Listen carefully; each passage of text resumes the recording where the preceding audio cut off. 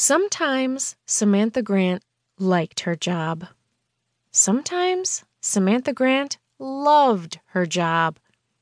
As a recent graduate of Pineview Community College, Samantha had greatly looked forward to putting her newly acquired public relations degree to good use by starting her own PR firm in a far corner of the city.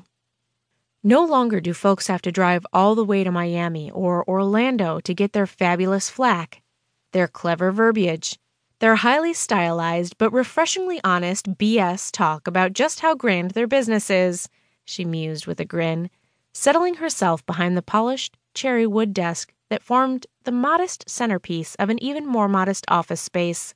Now they can step on in to this recently rented PR office, one that bears a suspicious resemblance to a recently renovated fertilizer depot and miniature golf course.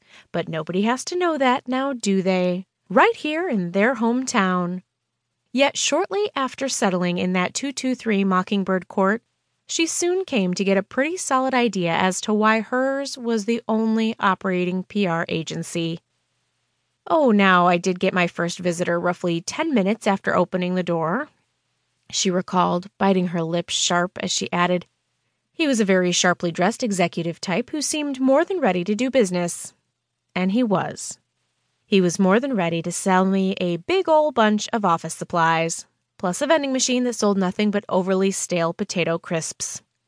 A second visitor arrived in grand fashion early the next morning, a distinguished woman who arrived at her doorstep wearing several assorted rainbow hair colors as well as a t-shirt that read, "Marley's Murals, Artist at Large." Samantha reveled in the concept of representing a creator of the visual arts, especially one who happened to be at large, whatever the heck that meant. Too bad, then, that the artist at large has a better sense of watercolor portraiture than of general direction, she observed, rolling her eyes heavenward. It turns out that she only stumbled into my office by accident en route to the neighborhood art gallery.